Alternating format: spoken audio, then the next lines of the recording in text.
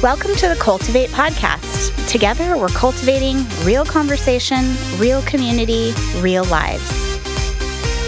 Join Tammy Brown and Melody Workman of Sandals Church as they discuss real issues and empower women to cultivate truth, live out their faith, and connect with a community of kindness. Well, hey, everybody. We're super excited to be with you this month on the Cultivate podcast, which is our 12th month of doing it. We were going to do once a month. We do have some bonuses in there. Can you believe we've done this for 1 year? I know. We were just like, hey, let's do a podcast. Here we are, 12 months later, still at it. Still in love with each other. So it's been such a crazy year for Cultivate. I mean, we did things differently this year with the theme of cultivating community and getting so many women connected in community, connected in groups. The stories have been just incredible with that. And then starting the podcast really to just be able to still have a voice in the lives of women. What's been so interesting to me is how this podcast has really become a frequently listened to by a lot of husbands and guys. We're just here to help. That's all. We're giving a lot of insight into those things. We don't claim to be experts, but... Yeah, but it's been such a learning year for both of us of how to do this. Just like, hey, let's try this out. Have we figured it out yet? Well, I don't think so, actually. But we're just grateful for everybody who has come along with us on this journey, joined these real conversations that we have together just as friends between Melody and I, coming into those and sparking your own conversations with your own people and your own friends and your feedback. So we're just really, really grateful for that. And we're looking forward to wrapping up this year with this episode. So you want to talk a little bit about what we're going to talk about this year? Yeah, I think everybody feels... this episode. Well, we'll get to why we both feel a little brain fried in a few minutes. Yeah. But I think that we get to this time of year and we all feel pressure.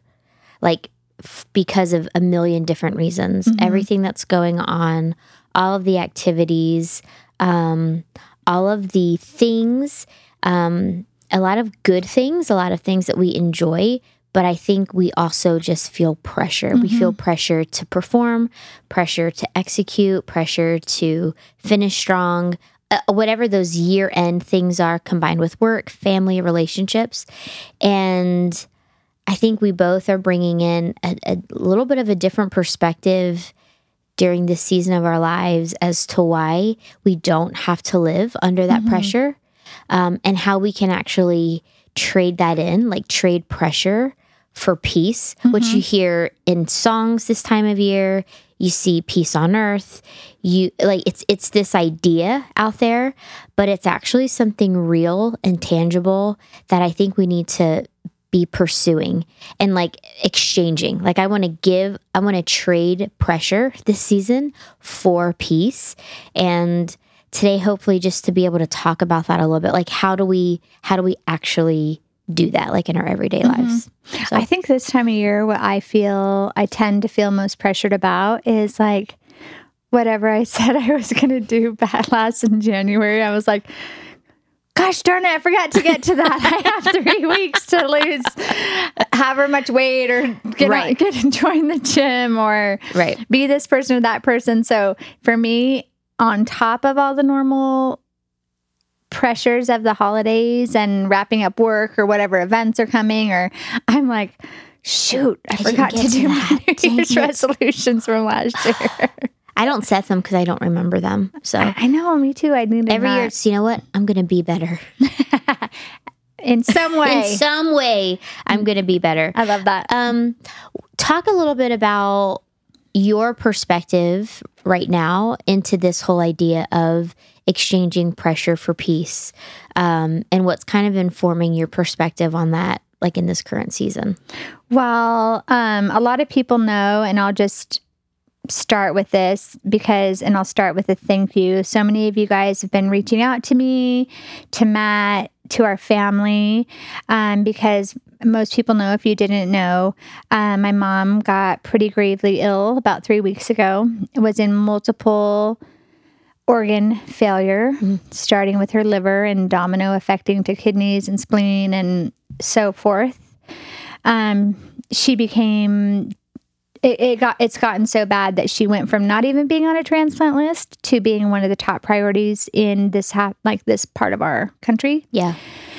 To get the offers. And so that has been, I mean, because a lot of my stuff has shifted to you. You've been so awesome with helping with everything. So thank you for that. But everything's had to switch. Yeah. Like every goal has switched. Every pressure has had to switch. I went from pressure to like, I've got to get the trees done and I need to build a centerpiece for the Cultivate event to, I've got to figure out if my mom's living today. I got to figure out housing for her. I've got to figure out care for her. I've got to figure out how to get my son, just everything has kind of switched, which has been a really interesting dynamic because typically, I remember the day before we got the news, I was so out of sorts about something at work, about a decision that was made that I didn't love. And I'm like, that's ridiculous. I'm going to deal with that when I get back. I didn't do it. 24, it wasn't you. 24 hours later, I'm like,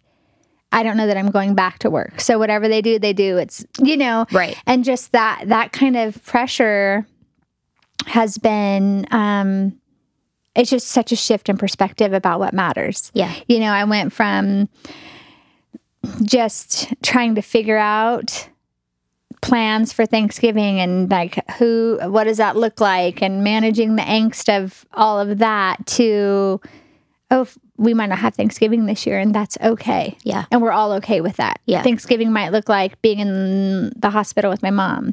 And so that kind of pressure has, it's just, it's different. And so in the midst of this like insurmountable pressure every day of trying to just get through the day felt like pressure as opposed to what I had kind of thought was pressure prior to this happening. Yeah. Every day not knowing if my mom was going to make it through that day or not.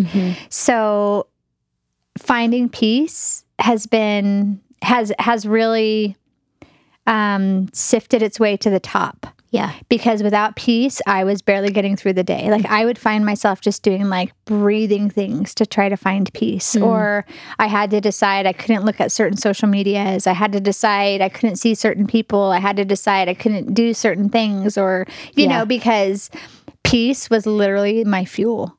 I had to have it. And so I just think it's interesting getting to this season that is supposed to be about peace. I mean, Jesus came to the earth. He's our peace on earth. And yet the holidays are like filled with pressure. Yeah, the opposite of peace. And so I think it's a good conversation to have is how do we trade the pressure for the peace and kind of get back to it? Because in America more than ever, I mean, more than anywhere, I should say, the pressure on the things that don't matter is so huge, and the things that matter most are minimized so greatly. Right. And when you get down to like brass tacks, if you will, I don't even know what that means, but I know it communicates what I want to say. But and you find out what really matters, and when that rises to the surface, it shifts your perspective. Totally. Yeah. So that's kind of where I'm at. Yeah.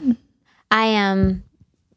We've been praying for your mom every day. Addie asks me every morning, how's Miss Tammy's mom? Like, how's Miss Tammy's mom? It's been so interesting to like have that support. You know me, like I tend to go more private, more like the more serious it is, the more private I tend to want to be. Yeah. And so I tend to go into a little bit of a bunker when stuff like that happens. So it's been really interesting to see the people that have like reached out and persisted and been there. And what's funny is our podcast we did about like loving people in grief. I could feel people doing some of those tactics for me. I was I'm so glad we did that episode. So glad you listened. For that other person, you clearly didn't. You should go back. But so that's been so great. But it's just, and people who, so my dad died 19 years ago. And it's been really interesting to see people who have been in my life since my dad was around be resurfacing that it's not like we're not okay, but they just haven't been in my life very often. Yeah. Showing up at the hospital. And it's been such a great thing because that was one of the things that really was hard on me. And we're not out of the woods with my mom. Quick update right here. She literally just had a transplant a couple hours ago before I'm coming into this. So if this episode totally sucks and you're like, Tammy sucked, I'm just really tired today and I'm stressed. We are keeping it so real. Yeah. So I haven't even been able to get to go see her. By the time you hear this, I'll have hopefully gotten to see her. But today, I haven't gotten to see her yet. But it's just a weird thing to think about I have no grandparents and then I'll have no parents, without my mom. And so that's just a really weird thing to process. Yeah. Being like the top generation of my family at my age is a really weird. Matt has our one whole set of grandparents and his parents. So his grandparents are in their 90s and his parents are in their 70s. Wow. I think they're in their 70s.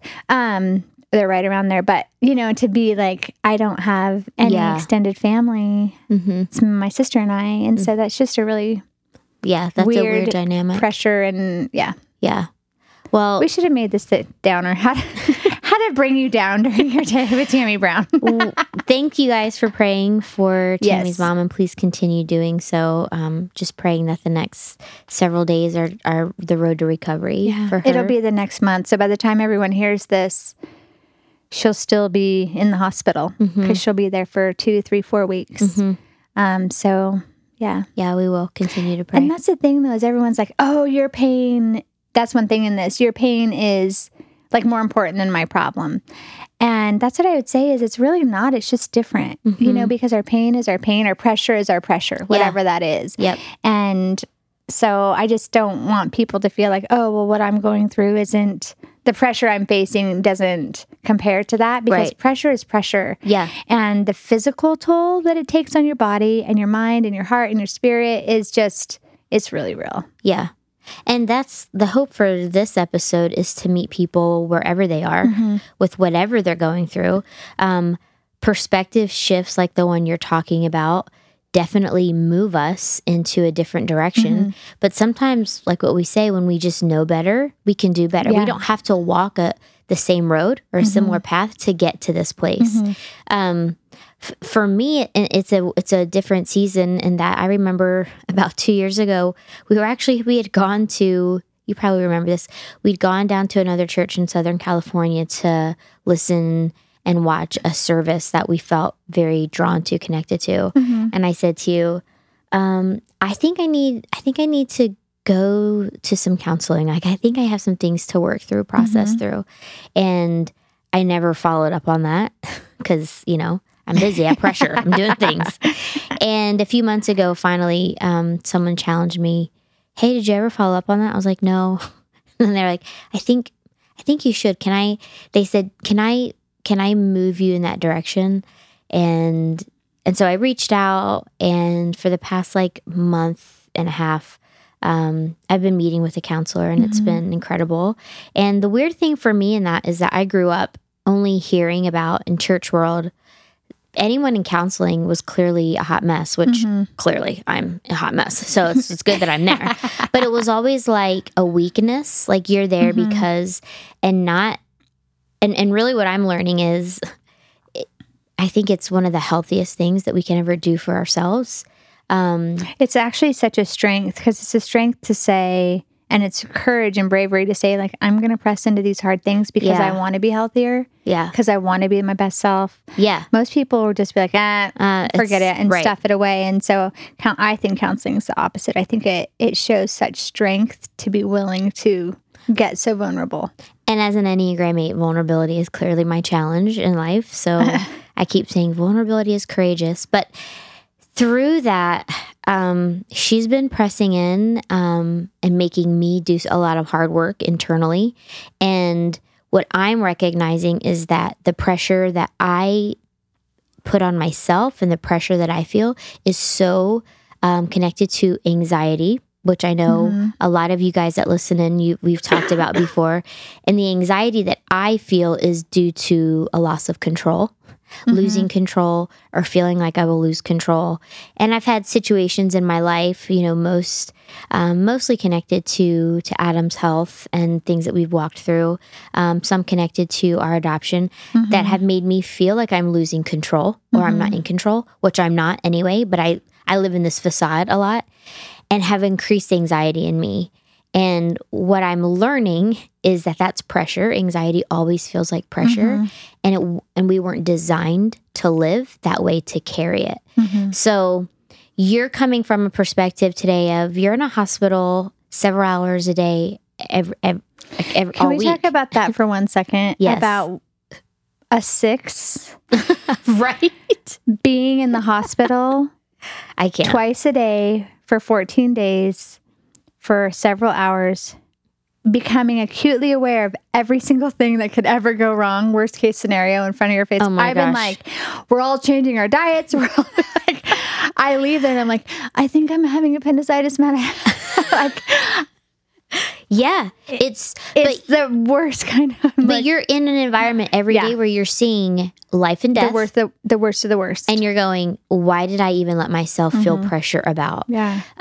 So I think what we want today is just to be helpful as much as we can, to say it's not just an idea that you can trade pressure for peace. It's actually something that you can do, but you're going to have to do the hard work. You're going to have to actually put these things into motion, not listen to the podcast and go, you know what, that was a good word, and tuck that away and run right back to the rat race of pressure, but actually do these things. So hopefully as we dive in, it's helpful. I've been an example of that, and it's been interesting because even Matt has said this. Matt's like on pins and needles every day about like, is Tammy going to lose it? Because typical Tammy might lose it.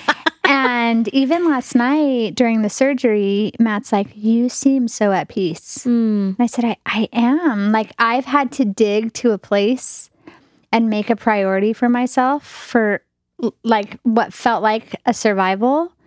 And so I can say that if this is your true heart's desire, it is possible. I've been doing it in one of the hardest things I've ever endured in this last month. Yeah. So there's hope for everybody. So let's dive in. All right. The first thing that we're going to talk about is learning to embrace, not just endure, imperfections.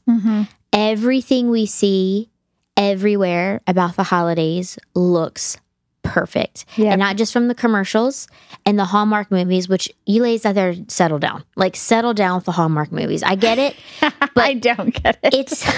It's an overdose of fake perfection. And you walk away from the Hallmark movie looking at your husband like he's dead to you, but that dude is not even for real on the show. Okay. Every town does not have a perfect unmarried doctor. Okay. They just don't.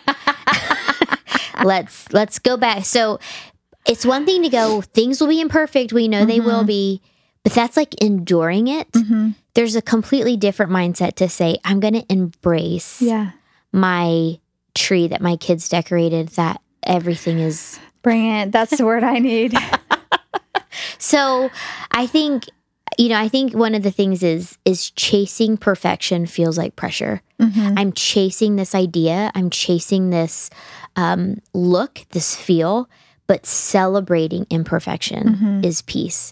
Sitting back in your living room and looking at the imperfectness of it all and going, this is beautiful. Yep. That's what I think. I just think that, even like when I'm sorry, I'm like the biggest downer about this hospital thing. That's where I've lived. I've lived there for the last 14, 15 days. But, I'm sitting there sometimes. My mom is sleeping and I'm just scrolling like, I'm going to try to get some Christmas stuff up because I have to still balance my mom plus life. Yeah. And I'm like scrolling Pinterest and I'm like, Christmas trees in the bedroom. Right. I need Christmas bedding now to like be Pinterest ready, know? And I'm looking at some of these, I'm just scrolling, looking at everything that's out there like for the holidays right now. And it's like, not even a way you would live your home. It's staging a life that you don't actually live in. Yeah. And that, to me, I started feeling all pressure. Like, I got to go get all new stuff. My Can stuff you just give isn't me good your old enough. stuff? Yes, I have a box of stuff for you, actually. But it is. And so, I have found that with myself of feeling like the house needs to look picture perfect all the time, everything in its place. And I think I shared once on the podcast about my situation with my tree, about how the kids were like, we're not even helping you because we know you're going to redo it after we. And so it was interesting because I was putting some stuff up yesterday while my mom was in her surgery because we couldn't be there. There's no place for us to be at the hospital. And Kennedy was there and Ethan was there and they're like laying down and Kennedy's like, should we be helping you? And I'm like, yeah, do you want to do this? Which was so not like me. Yeah. Because typically I'm like, I got it, I'll do it, which I put that pressure on myself, not thinking like how much she might enjoy. Yeah. Maybe she gets to decide what the table looks like this year or that kind of thing. And just saying what I want my house to be is a place everyone meaning my 5, feels like peace for them. Yeah. And so instead of it looking perfect, I want it to feel like their safe haven, like their peaceful place over the holidays, and how I've changed in that. Yeah, that's awesome. I think as we talk about interacting with family and friends, and we go to a party or we get invited to this, we put our family, your family Christmas card. It has to look this way, like matching outfits. Yeah, matching pajamas on Christmas morning. Like, just save your pajama photo for your family. Like, just keep it. I don't need to see your husband in a onesie. Okay, I just don't. But it's this idea that we're chasing. Imagine me making Matt wear a onesie? I actually wish he would. Like, I actually want to be that family. Yeah.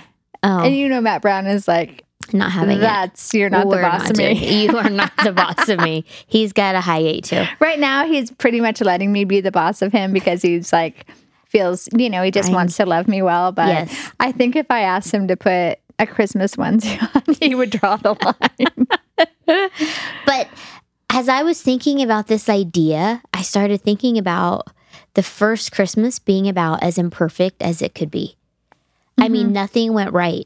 Nothing. And it was God. We're all a step up from that. And God was orchestrating the whole thing. Like, nothing happened. He was like, what? There's no room at the end? That didn't go according to plan. He was orchestrating such an imperfect first Christmas. And I'm like, what's the lesson in that for us?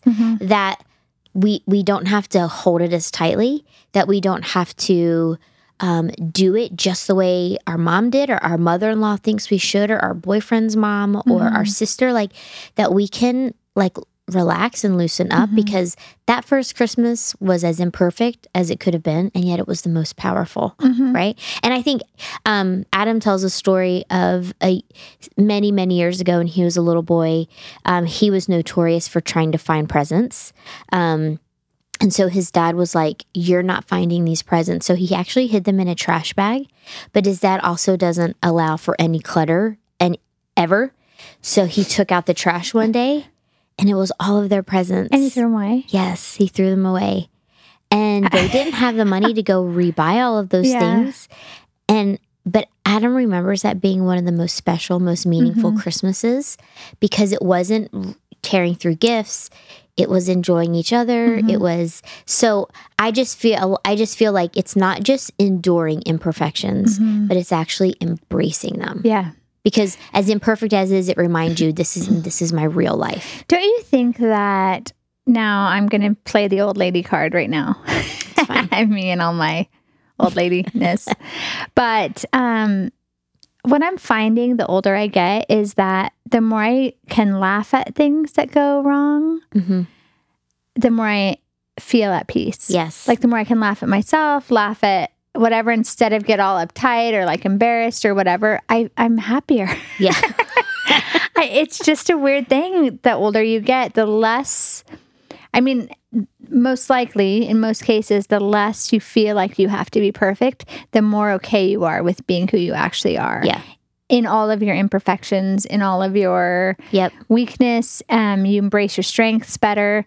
But I'm feeling that in such a huge way outside of what I'm going through right now, just in general of, the house doesn't have to look a certain way, or I want it to look my way, what feels good to me instead of it looking the current way. Yeah. Does that make sense? Yeah, totally. And I'm finding myself, and this I think is what I would want to encourage anybody listening is that I'm finding myself trying to pursue having more fun than looking fake.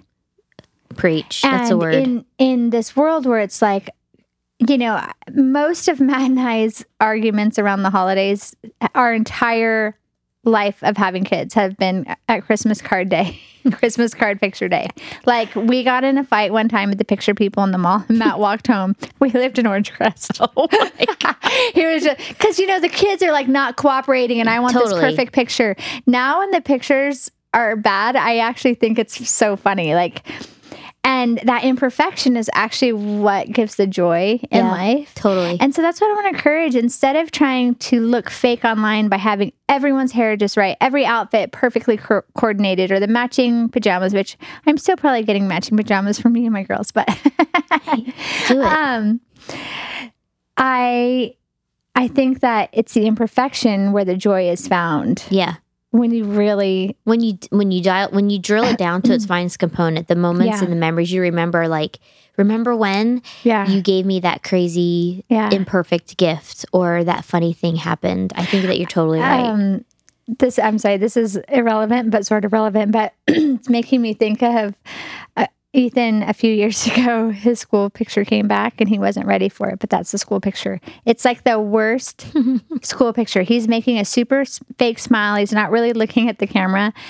And out of all of his pictures, the one where his hair is perfect, it's on point, best shirt, best background, like I've paid to touch up or whatever, that picture is my most favorite picture to date. And he's a junior in high school. And I just think there's something to that. And that's a way to trade the pressure for the peace, is to find the joy in it, to laugh at it, those are the things that we're going to look back on and be funny. We're never going to be like, remember that one time we really nailed that Christmas card and we all looked so good? Yeah. I mean, that's just the conversation you're not hearing. You're going to hear, remember that time we were all looking, but you weren't because or, that kind of a thing. And so have fun. Like, don't sacrifice your fun for being fake or looking fake or the pressure. Don't sacrifice your fun for being fake. Yeah. Tweet that. That's a great segue, though, into the second one, which is, and we both get a little triggered by this. I'm sorry, I'm coughing so much today. Make your presence, not your presence under the tree, but your actual presence, a higher priority than your post. Oh, here we go. If you heard those deep breaths, it's because we may or may not exchange processing thoughts on this with each other. And that's in what you just talked about, savor moments instead of staging them. I remember feeling as a kid, and my mom did such a beautiful job with our Christmases. Like, our house was always beautiful and all of that. But me and my brother and my sisters will laugh because we would like feel those moments where it was like, go put your Christmas sweater on. Dad's got the flute music playing. And now we're all going to stand in front of the Christmas tree. And the truth was, we were all wearing like mixed match pajamas. We probably spilled gingerbread cookie on them. Our hair wasn't brushed. And like that, and but that wasn't what was being celebrated. It was like, go do this thing where I just think savoring moments instead of staging them has become such a lost value. Because we're trying to portray something to people we don't even know or care about, rather than safeguarding or really enjoying the people that are in front of us that matter the most. One of the things that you and I have maybe laughed at once or twice is, or 100 times, how many times we see something posted that we're like, who's taking that picture? Because the picture looks like we're capturing a moment, a secret moment, but it's like not secret. It's so staged. Right. We're like, but the picture looks like you're getting an inside look at our real behind the scenes, but it's like that. But it isn't.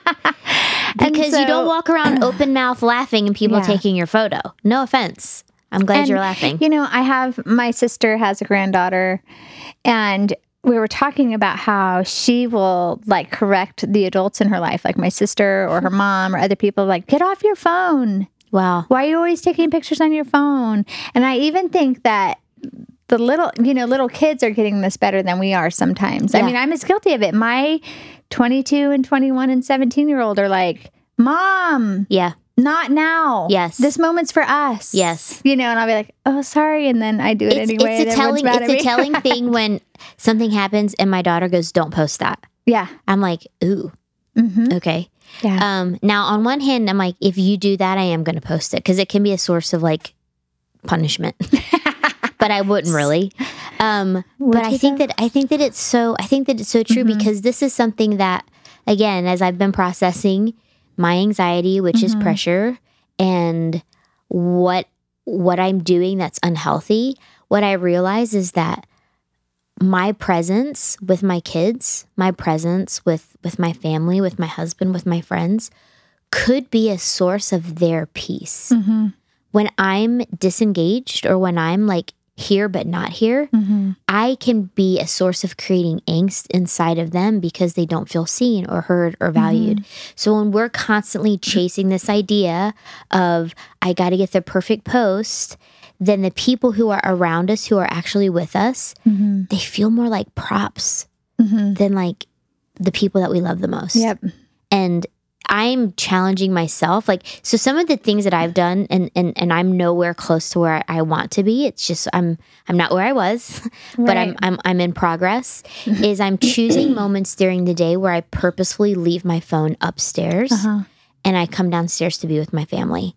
Like I don't just turn it off and have it with me. I literally like remove myself from it because my job, because of work, because of different things I have going on, and because it's like, oh, there's a commercial. Well, I'll just scroll. Oh, I'm just sitting here not talking. Oh, I'll just because we're addicts. Yes. We're all addicts to our phone. Yeah, and when we're on our phones constantly, that is increasing the pressure that we feel because someone else's family afternoon looks way better than ours. That's what one of the things that this last several weeks with my mom has taught me is, like I said, Matt has said to me, I can't believe you seem like you're at so much peace. One of the biggest things I've cut out is my phone. Yeah. Now I've gotten on here and there and I've tried to post updates because I just can't text out a bazillion times. I don't have that energy, but I've had to be so disciplined to just like keep it together. Yeah. And I know there's a correlation. Totally. Because I see something online and I'm angsty. I don't have any extra angst to give right now that's outside of my mom. Yeah. And I have noticed the benefit of I get home, like when I get home from the hospital at night, I do the same thing. I go put my phone away and I just lay in Matt's arms or lay in front of the fire. My son will like come and hug me and that's all I can handle. Like what's happening. And here's the truth. That's true for most of us, not even in a dire situation. Absolutely. Our everyday lives is all we can handle, which I think is why with social media, anxiety is through the roof in people's lives. And because our actual lives is enough for all of us. Yeah. We're throwing everybody else's actual life. Then their perceived pressure that we're not living up to or measuring up, or we're so dissatisfied, which pressures us to do more. And so I love the idea of being present. And even, and again, I can only speak to where I'm at right this moment. And, I have like such little headspace right now, but, even with my mom in this situation, she's in the hospital. And one of the things she said one day was like, I don't have to Christmas shop this year. Oh. And I'm like, no, you don't want to, and I'm just thinking even that, the pressure of that. And so I was like, Mom, your presence is our present. I mean, this is a little conversation that we had. Like, you being here is everything we want. Yeah. And so even in that, I think we can encourage people to really think about what the focus is that's giving them pressure. A good friend of mine, she was telling me that her and her husband don't do gifts, they do an experience because they feel like all the time they're so busy for each other that they do a shared experience as their gift. And so I was like, that's really cool. So I think all of us can rethink. Oh, yeah. What is the purpose and not have to follow the trending that you're seeing happening online or whatever, know your people. Yep. Think about what's best for them or being together. And, my perspective has shifted so much thinking like, I never thought last Christmas would be my last Christmas with my mom. And that's been our reality for the last 3 weeks, of like, oh my gosh, if I had known that, I probably would have made a bigger deal or let some things go or, right. And Matt, Matt's been like, babe, none of us know. None of us are guaranteed. And so, and especially I think I can speak to families that have little ones, littlerish ones of, as slow as it feels, it goes by so fast. Oh, yeah. And, to just be present, play games, enjoy that time together, let your presence be the focus instead of the actual presence. Yeah. And then you're actually setting your kids up for better success in the future anyway, of just gratitude and understanding what actually matters in life. Totally. Because literally, we all know this, in a week from Christmas, whatever they open They're that playing day with is the boxes. Yeah. They're over it and there's the new thing that's out because now Target's released all the new stuff and everything they got a week ago is already old. You didn't have to throat punch the woman behind you to get the last thing that you were waiting in line for at Black Friday. So you can be saved and all that. Exactly. So to that point though, last year we decided to give each of our kids an experience. And so as this year's rolled around, we've started talking about all three of them have said, I wanted like the experience. By far, it was their favorite gift. It included, time with us, like, what we carved out a day or a few days. And they've all even said, even if my experience costs a little bit more and I didn't have as much to open, which I said you won't because these experiences cost a little bit more money.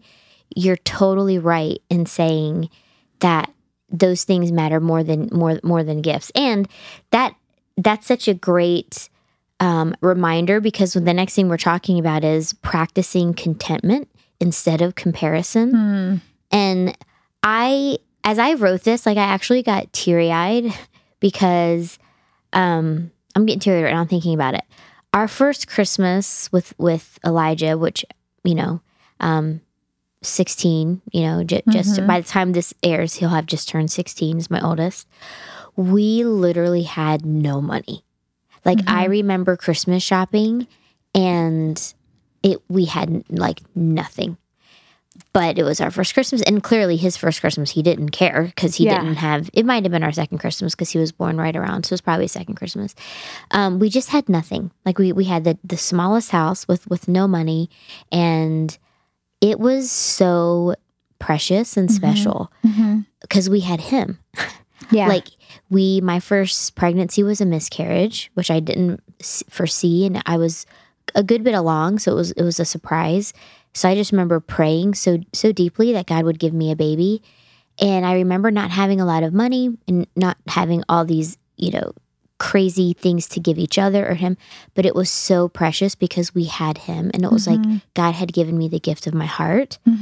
And going back to that though, in a different season, I know that even knowing that, experiencing that, remembering that, getting teary-eyed over it, I'll still be pulled into this direction of, well, their 16-year-old got a car, or they went to the Bahamas, or whatever those things are. I can get to this place of, well, man, I wish we could, or man, I wish I had, or I wish we, instead of contentment for what we have. And I think not just practicing that for ourselves, but in what we give. Like we should give gifts according to what we have, not what whoever your they is. Everybody has a they. Everybody has another family or another person or another couple or another friend that they're always comparing themselves to. So whoever that person is in your mind, as you're identifying them, you don't need to give according to what they can do. You don't need to compare, but be content with where you are and what you have. Because the truth is we have so much. Well, and I think that is, a word to interject there is also, if you're a person that is about what you get from people, let this be a challenge to you of your expectations. Yeah. Calm down. Of just knowing that people can give what they have. Yeah. And honoring that in them and not condemning and adding to that pressure. Yes. We need to put the pressure off of other people, myself included, because I can do that. I can fall into that sometimes. I compare what maybe our families give to other people or give versus what they give to us or that kind of stuff. And the truth is, God's so good to us. And I don't need any of the things. Yeah. You've heard me say before, Matt says my best gift to him is nothing. Not spending money on him. And so I just think that that's something for the rest of us to work on too, is to just be grateful for the people in our life. Yeah. I can say that with my mom right now I'm so grateful she's here. And the best way to be content is to count your blessings. It's like the cheesiest. Yeah, but whatever, it's so true. But it is so, so true. And I just think that that's something we can work to, which maybe that's why Thanksgiving falls before Christmas, to get us into that mindset. And just so everyone knows, Thanksgiving does come before Christmas, regardless of what you're seeing. It's actually a real thing. What's so funny is that because I started sort of decorating for Christmas, I think I told you this before we started today, which was twofold of just like, I just needed to distract my mind a little bit, but also because I'm not sure what aftercare will be like for my mom, I wanted to have that done. And so Matt's like, so we're just passing right over, because he's a big, like, you don't decorate. I used to be the same way. Me too. I've never done it early but until this year. Like, please, Mom. Thanksgiving's so late this year too. I know. So it's like, but he's teasing me about it, but then he gets it. Yeah. He gets it. And so I just think for this moving into this season, practicing contentment means all the time being thankful for the money you have, being thankful for the people you have, being thankful for the days off you have, the celebrations you are invited to, the things you get to give to, be a part of. Right. And if you don't have something to be a part of, we'll just plug right now. Come to Sandals Church on Christmas Eve. Yes. We have There's room for you. There's room for you. And we have incredible things happening. We have our December 6th event. It's free. Come to that. Be surrounded with people and experience the kindness of Christmas. And I'm not saying these things to literally promote them. There are things for you to be a part of this holiday season, for those of you who don't have something to be a part of. But, another thing that I've just become so acutely aware of lately is all these families that are like me, that have been like my family. I mean, I'm in a ward of 22 patients waiting every day for their transplant. Yeah. So now I'm the biggest advocate to be a donor, which I'm not going to go there right now. But also these families, they're not thinking about Christmas or Thanksgiving or what they're going to do. They're thinking every day about, of just like, who are the people in your life that are in that place that you can love on just by showing up? Or, one of the nicest, I've gotten a lot of nice things done for me lately, but is someone text me a Starbucks card? Oh. Do you know how to do this? No. I'm like, you need to teach me how to do this. So one of our pastor's wives, like, all of a sudden in my text, it's like, I'm thinking of you, and boom, like a Starbucks card pops up in the text thread, and it's $10, and I bought breakfast with it on the way to the hospital the next morning. How cool. And it was just so great. I've now learned how to do it, and I'm like, I'm going to do this for people. I'll send you one right after this show. But, honestly, like, think of those people this season, and you will find yourself so grateful for your life. Yeah. My son and I have an interesting conversation happening lately because, he's had a couple years at school that have been tough relationally, a lot of drama, a lot of grades stuff, just not a lot of wins. And so it's been interesting this year when he comes home and he's like, today was pretty boring. And I'm like, don't you love that? He's like, yep. You become grateful for normal, mundane, for the mundane. Yes. When everything's just kind of going along. And a lot of people around you right now are in crisis. And I'm not saying you have to give to them or whatever, but I'm saying be there for them. Think of them. Like, how can you, and I'm telling you, the joy of the Lord comes from when we're just about other people. Yeah. We're grateful for what God's done in our life, and we be a blessing to other people. And so part of that contentment will be grateful for your boring life. Yeah. Be grateful that it's... I miss my boring life right now. But also to think of people, because what we're going to do is we compare ourselves in the comparison part of this. We compare to other people's best part. Mm-hmm. But when you start comparing your life to all these people waiting in the hospital, waiting for a transplant. Perspective shift. Yep. The perspective of transplant for me, of yesterday when my mom got her transplant, that's like our best day. Someone else said goodbye to their loved one. That's their worst day. Like wrapping my mind around that has been so hard. Yeah. Because that whoever that family is living the very thing we don't want to live. Yeah. And so That's when I compare to that, I'm like, right. How do you compare to that? Yeah. And so what we all need to start doing is comparing our best days to everyone else's worst instead of vice versa. Yeah. And you will find such contentment. Thank you, God. Yeah. Yeah. And that's what the things that drive comparison. I don't think it's a coincidence. I think it's very purposeful that the things that drive comparison, which are bitterness, jealousy, envy, complaining, ingratitude, those are all sins that God condemns.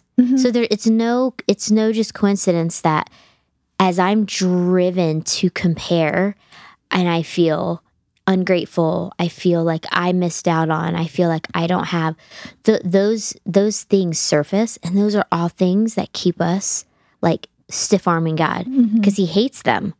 But yet, like what you're talking about, when there's gratitude and there's this overwhelming sense of, man, God, thank you so much for who you are to me during this season or what you've given to me, that attitude draws us towards him. So it's not even just like, don't compare, be content.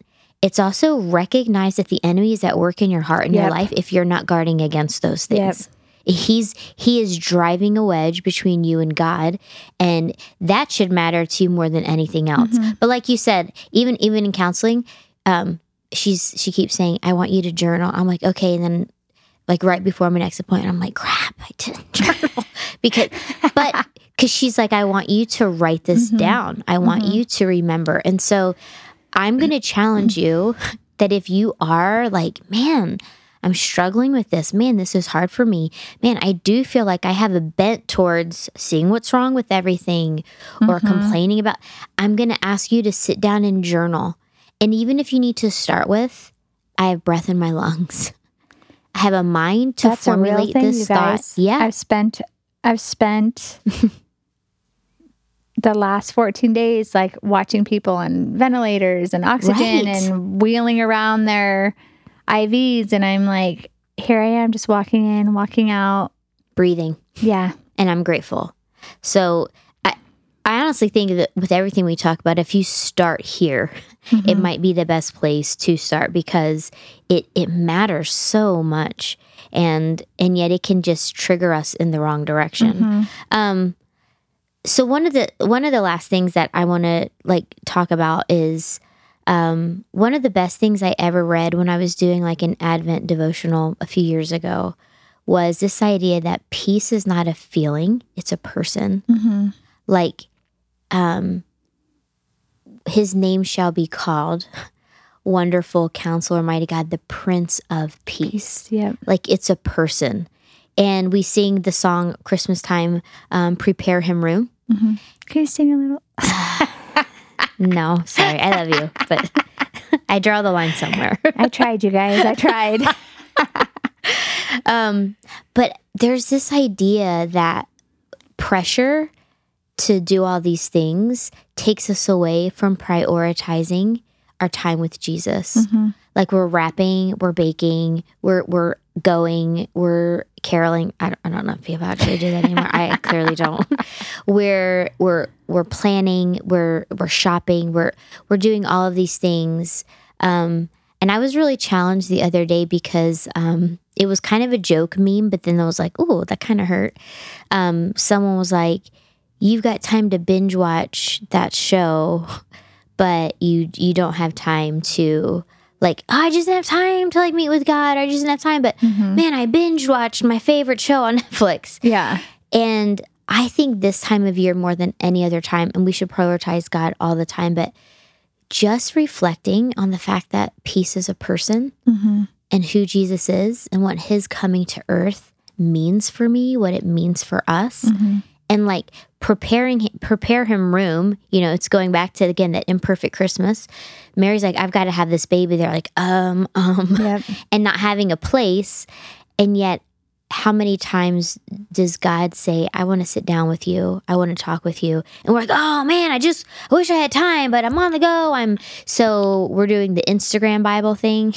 Like we're quoting that Christian leader, that author, rather than preparing him room in our hearts and really just making space and making it a priority to be with God. I think if we were going to be super real, I think we could say you could measure to a degree the amount of peace that you're experiencing to the amount of Jesus you're prioritizing. Oh. Because there is a direct correlation, and I think all of us can maybe do some self-reflection, being real with ourselves about, if you are at an all-time angst, how much time are you spending with God? What are we prioritizing over him? Are we prioritizing all the things over the person? Yeah.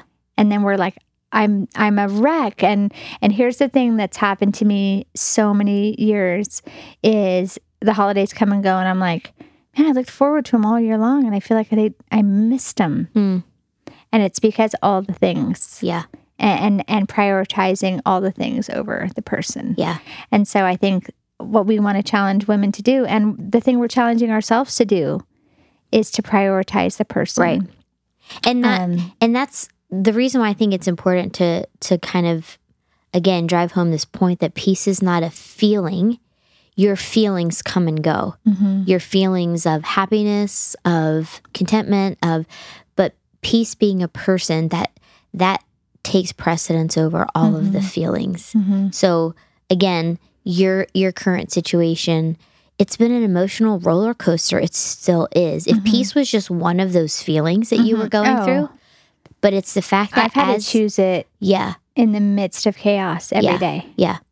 You know that we had offers and we thought we were getting the transplant like 10 minutes before we don't. And it's like up and then down and then up. And then, to just be like, okay, like I'm going to choose this. And so I think that, again, perspective and what we want is what Melody and I care about, and what part of the vision of Cultivate is we want you guys to be the healthiest versions of yourself. Spiritually wise, relationally kind, emotionally healthy. And so that's, we want to encourage you guys that we don't have to be like everything else that's going on in the world. Right.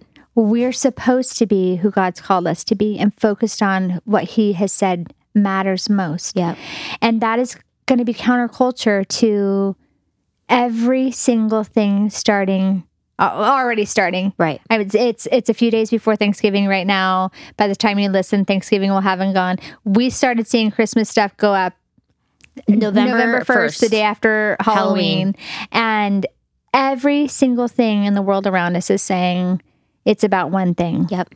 We want to remind you, and as we're reminding ourselves, it's about Jesus.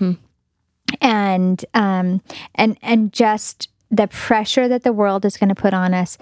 And, we wouldn't be, I guess, doing anybody any favors by like pretending that we're not responsible to some degree to this ourselves. Nobody's forcing you to scroll as much as you are. Nobody's forcing you. Yeah. We all make choices on the daily, and then we're like, oh my gosh, I'm just so... Yes. And it's up to us to make our own best choices. Yep. It's up to us to be our own best protectors. Yeah. And so if we want to pursue peace over pressure, if we want to exchange that, knowing that peace is our best interest, knowing that pressure is a detriment to us relationally, personally, spiritually, and physically. Pressure takes a toll on your body as I have experienced in the last few weeks so much of just like weird pains and all kinds of stuff that pressure and stress do to us. Trading that for peace is part of our personal responsibility, and it's going to take personal discipline. Yep. And so there's a couple things, like we have a couple questions for you guys. The first one you talked about, Mel, was embrace. Okay, so going back, embrace not just endure imperfections. So I think we'd asked you guys, what imperfections do you need to embrace? So if I asked you that, what would you say? I think I need to embrace just our because of my work, you know, Christmas Day becomes like the first real day of, you know, so I'm not going to get to all the things. I'm not going to get to, you know, all the experiences and all of that. There's going to be a little bit of a post Christmas. We'll get to go do some of those things. And just embracing that, because I love what I do. I love what I get to be a part of. I love that I get to be a part of creating services and experiences at Sandals for people to come to. So it's not a burden. It's a joy. It just means other things look different, and that's okay. And that the cookies I bake with Addison are not going to be, they hopefully they won't be poisonous. I don't. That's what I'm saying. Like, she asks to do it, and I'm like, wow. I'm like, break and bake, but that's not what she means. So I'm going to just embrace it. Break and bake is. You just break it off like it's already made, and you just put it on the cookie sheet. I've never heard of that. Yeah. People who don't bake like me, that's what we do. That's how we bake. They probably don't make and break egg-free, gluten-free, dairy-free. They don't. Okay, that's why I've never heard of them. I think for me, it would be just, you know, I have a lot of one in me perfection. So for me, I do have a struggle of the house needs to look just so. The gifts need to be the perfect gift for every single person. And the truth is, I don't have capacity to get everything done and make sure everybody has the perfect experience this year. And so that's going to be is embracing I'm going to say celebrating what I do get done. Yeah. Well, you know what it is? Here's a funny way to think about it. You know, when you're shopping and you pick up something on clearance and it says as is, like you're looking at it, it's like it's missing a button or the zipper, whatever, but it's like a steal. So you're like, well, I'm going to get it. Yeah. It's almost like looking at your holiday experience and going as is. Yeah. And I still love it. Yeah. I still love it as is. Because what I want to do is, you know, it's a rarity for me right now to have all three of the kids home at the same time, especially with the girls. They both work. They're both adults. They both have lives. And so stop cleaning if they're home and just be with them. Yeah. Put my phone down when they're both home. Yeah. And just, that's going to be, you know, and let everything else around us be imperfect so that I can have a perfect moment with them. And I don't mean the moment will be perfect because, you know, I'm still their mom. I drive them nuts. What's so funny is I'm starting to see my girls that look at me the way I look at my mom when she's driving me nuts.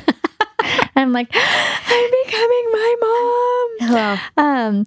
But your mom for me, that's going to be is letting everything externally be imperfect so that I can be present with the girls. I'm with Ethan all the time, but with the girls mostly. And now with my own mom, you know. Yeah. Okay, number 2, make your presence a higher priority than your posts. So here's our challenge to everybody else. So we want you to be thinking, what boundaries do you need to set to focus on being present? Yeah. I think it goes back to what we like leaving your phone somewhere else, like leaving it upstairs, being downstairs, setting boundaries on how much you scroll. Like one of the things that's come up in my counseling is once you stop doing something, she was explaining your brain's already wired to do that. So we made this funny correlation that when I overindulge on dairy, cheese, I break out. So when I broke out the last time, my friend was like, you need to like watch what you eat. So I started doing that. And that was the connection I made. Like it's too much dairy causes me to break out. So I've said no to that. And I've stopped breaking out, like mostly. So she's like, that's your brain has already wired itself to go, stop doing that because I don't want that to happen. And like what you were saying earlier, that's what we have to do with scrolling, with all of these other things. It's we scroll and we're like, I'm not okay. So stop scrolling. Right. But we don't want to do that because it's hard. And I don't want to stop eating cheese, guys. Our brains are wired to scroll right now. If you any red light, people listening in your car right now, and you're in a red light, look around you. Every person's on their phone. Yeah. Like, we can't even be at a red light without scrolling. Yeah. It's the craziest thing. It's making my husband crazy. He's like becoming a honker because he should just go to the New light Jersey. turns green. Everybody's a honker. Nobody goes, and he's like, and I'm always like, don't honk. It's going to start something. You know? But he's like, they need to go. They need to get off their phone. Yeah. But it's hard. It's hard to do. And our brains have developed the appetite for scrolling. Yep. And now when we have nothing to do, it's like, I don't know what to do with myself. Yep. So I think that's it. And that's such a great example of when I eat this happens. Yes. So then what do I do? Stop eating it. We need to stop eating up our phones. I'm so worse today. Sorry. Okay. The third thing we want everyone to think about, that we're thinking about this time of year, is to practice contentment instead of comparison. Mm-hmm. So here's our question. What parameters do you need to set in order to be content rather than constantly comparing? And let's just be super practical with this.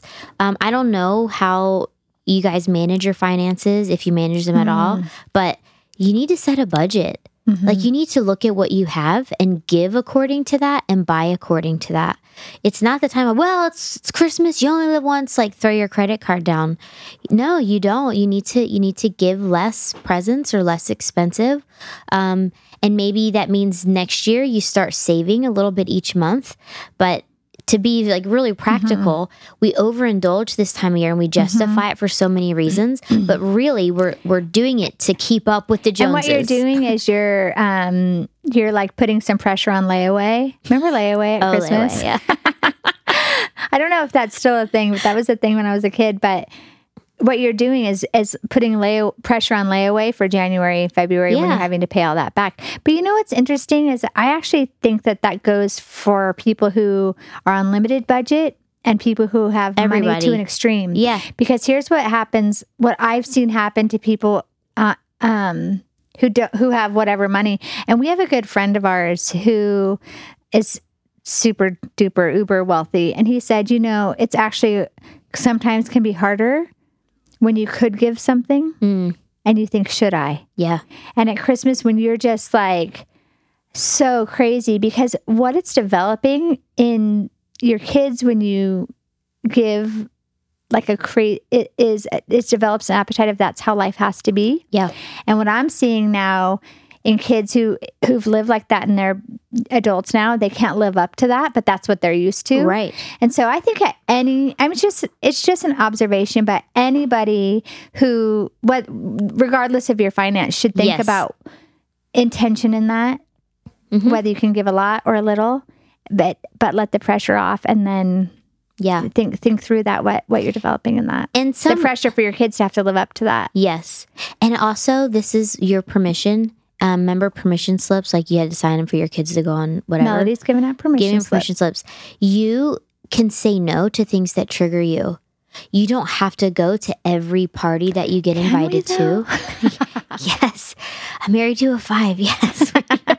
You don't have to. If you know going there or being around that person, you're working towards being the healthiest version of yourself. And so you know that as soon as you get around that level of just living or whatever that thing is going to set you in a bad place, you can go and leave early. You can say no. You can do things. You can set parameters around your self-care. It's not dirty. It's not wrong. What's so interesting just hearing you say that is that I've had to do that these last 3 weeks. And it's I have an excuse, right? My mom's dying in the hospital. Yeah. So sorry, I can't, whatever. But the truth is I have that permission all the time. If I wanted to. Right.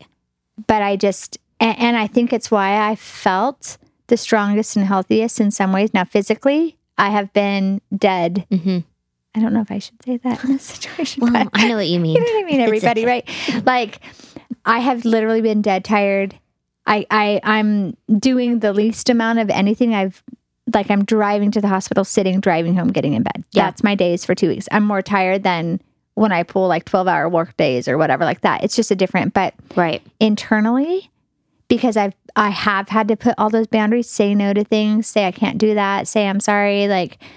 I don't have capacity for that. I have been the most at peace in the most tumultuous time these last 3 weeks. Yeah. And so interesting. That's going to be good for me to think through of what do I need to do after the holidays even, because right now I've been acutely aware of what I have. Like even Matt and I have someone super close to us that had a terrible week and they just need us. And I'm like, babe, you got to take this one. I can't. And so he's like, got it. And because he's a different capacity right now. He loves my mom, but it's still not his mom. Right. You know? And so I think that that's something we all need to do all the time to be the healthiest version of ourselves. Yeah. And so that's something I'm going to for sure be trying to figure out when I don't have the excuse. I mean, and it's not an excuse. It's really where I've been. Yeah. But I probably need to do that a little bit better when my mom's not in the hospital and we're not in this situation too, because I have to be able to be okay. So, last one, right? Yep. Preparing him a room. Peace is a person and not a thing, to remember that. And so here's our question for that. What commitments are you going to make to really prepare him room in your heart and your mind? Well, the one thing we talked about a little bit too is it's a common thing this time of year to participate in like spiritual rituals. Like we're all going to go to this service as a family, or which you should totally do, because it's going to be great. You should go to Sam Church. But that's not the same as pursuing Jesus as a person. Right. Celebrating or praying over your Christmas meal or doing whatever, that can still be ritualistic and not personal. So my encouragement is to carve out space like we do for every other thing that matters to us. I'm trying to be very diligent to work out 4 times a week, and I carve that space out. I say no to other things to do that. It is no different for spiritual disciplines. When people say I feel disconnected from God, I say, how much time are you spending in the relationship? Because God is steadfast. He doesn't move. He's unchanging. He's always available. It's us. It's like you said, our personal responsibility. So it's prioritizing him. So carving out that time. There's great Advent devotionals. It's awesome to listen to the message on the weekends and go through the notes, like with your group and on your own. We do not lack resources as American Christians. I will not preach on this right now, but we do not lack for resources to grow spiritually and go deeper with God. We just tell him no. So today could be your December 1st. Today could be for the next 25 days, I'm going to carve out time to pursue Jesus, to prioritize him, because he is the Prince of Peace and he will give me what I need. Like I love this verse in Matthew 11:28-29. He says, "Come to me, all of you who are weary." You're weary from the pressure and carry heavy burdens. Your heavy burdens, be it your mom in the hospital, be it a family member, be it a sickness, be it financial, and I will give you rest. And then he says, let me teach you, because I'm humble and I'm gentle at heart. And he promises you will find rest for your souls. And soul rest is so beautiful and we need it, and we find it in Jesus. So whatever those commitments are, write them down, get accountability, share them with someone and say, ask me about this in 2 weeks. I'm making this my goal. I'm making this my priority. Check in with me every now and ask how I'm doing with it, because we do better with goals when we have people who are cheering us on. And I agree with that. Like when you really sink into rest for your souls, there's just so much to that. I mean, that's where life is. Yeah. But also, one of the things that Matt and I tried to do with the girls when they were little, is make sure that they understood what the season was about. Yeah. And we got some controversy for things we chose not to do and things that we did choose to do. We had to do the Santa controversy versus the Jesus controversy, and so one of the things that we tried to do is make sure all season long that Jesus was weaved in to whatever we're doing. Yeah. Whether it was the saying on the chalkboard, instead of ho, ho, ho, it might be Jesus saves oh, us. come, Just let kidding. us adore him, or just so that they knew, like we all had reminders in the midst of it all. What's it about? We have some traditions. I'm not telling everybody else they have to do this, but our tree is all nativity type ornaments. I'm not saying you have to do that. I'm not saying I'm more Christian than you, love Jesus more. I'm just saying I'm not going to compare myself to you right now. I'm going to be content with our family frogicide tree. We have to, and then once we started doing this, like making it our tradition, everyone who knows us gives us ornaments. Last year I had to take a box and be like, the tree can't fit these. And I'm like, how do I not hang up these How do I not hang up baby Jesus? Figure out ones are so figure out, here's what I would say is, we do the tradition of on Christmas Eve, we read the nativity story of the Gospels. Yeah. And so figure out now, December 1st, how you can weave Jesus into this season. Mm-hmm. And when you do that, I think you will experience peace over pressure. Yeah. Because every time Jesus is part of the picture, there's a peace over the pressure. Yeah. And so I'm not saying go out and trash all of your Santa stuff or your regular ornaments or anything like that. I'm just saying Santa's not Satan. Calm down. Calm down. What I am saying is if you don't decide now, it will get decided because one day turns into a week, turns into now it's January. So decide now how Jesus can be weaved in. Make a night where you talk about it, figure out how you're going to work him into the day. Do not forget the Prince of Peace during the season, or it will just feel like pressure and you're going to miss it. But these are things not just for Christmas or the holidays. It's just December, and we want to talk about this, and it impacts us most now. But we want to go into 2020 figuring out how do we exchange pressure for peace. Yeah, because the more we do that, we decrease our anxiety, our comparison, our bitterness, all of those things. And so we want to be women who make that exchange. And I think today we've talked about how to do some of those things in a really great way. So please share with us on, not while you're scrolling, just going on social media for this one thing. Okay, don't stop scrolling. Cultivate. Yeah. We know this sounds hypocritical. Some caveats to what we just talked about. The one thing we do want you to come to is December 6th. Our next Cultivate gathering, Come Experience the Real Kindness of Christmas, is happening at our Hunter Park location on December the 6th. And honestly, this is such a beautiful night for you to grab your friends, grab your mom, your sisters, your cousins, your coworkers, and step away. Come do some shopping at our marketplace that benefits others. Every single vendor is incredible, and everything that they're doing, selling, helps, empowers women, children, nonprofits doing incredible work around the world. So it's shopping with purpose. And then our gathering is going to be a time for you to take a deep breath, for you to worship, for you to listen, for you to learn, for you to just remember that the whole message of Christmas was really God's kindness to us. He did the most kind thing. And this night is such a great way to do exactly what I just said. Yeah. It's part of you weaving Jesus into the season. And that's not to coerce or manipulate you into coming. This is why we do what we do. Right. We do this because we want to help you do this, to cultivate Jesus into your everyday life. And so this night will be a night like that of just, a community of kindness, experiencing the kindness of Christmas, which is what Christmas is, God's kindness to us by sending Jesus to be our Prince of Peace, to be our Savior. And so we're going to have, like Melody said, we're going to have all the vendors. There is going to be some food available for you that night, and just incredible women of our church. And it is a free event, and it's a time for you to say, hey, come do this thing with me. Yeah. Because everyone in your world needs the same Jesus that you have. Right. And so it's an opportunity for you to bring them to something very special to help them know. And your invite to them is a way of kindness. Yeah. Come, this is your invitation is for them to experience something that really could be life-changing for you and for them. So please make sure that you're following us on Cultivate Women so that you get all the details about what that night's going to look like. There's going to be lots of fun giveaways and just it's going to be awesome. We're super excited about it. So come hang out with us.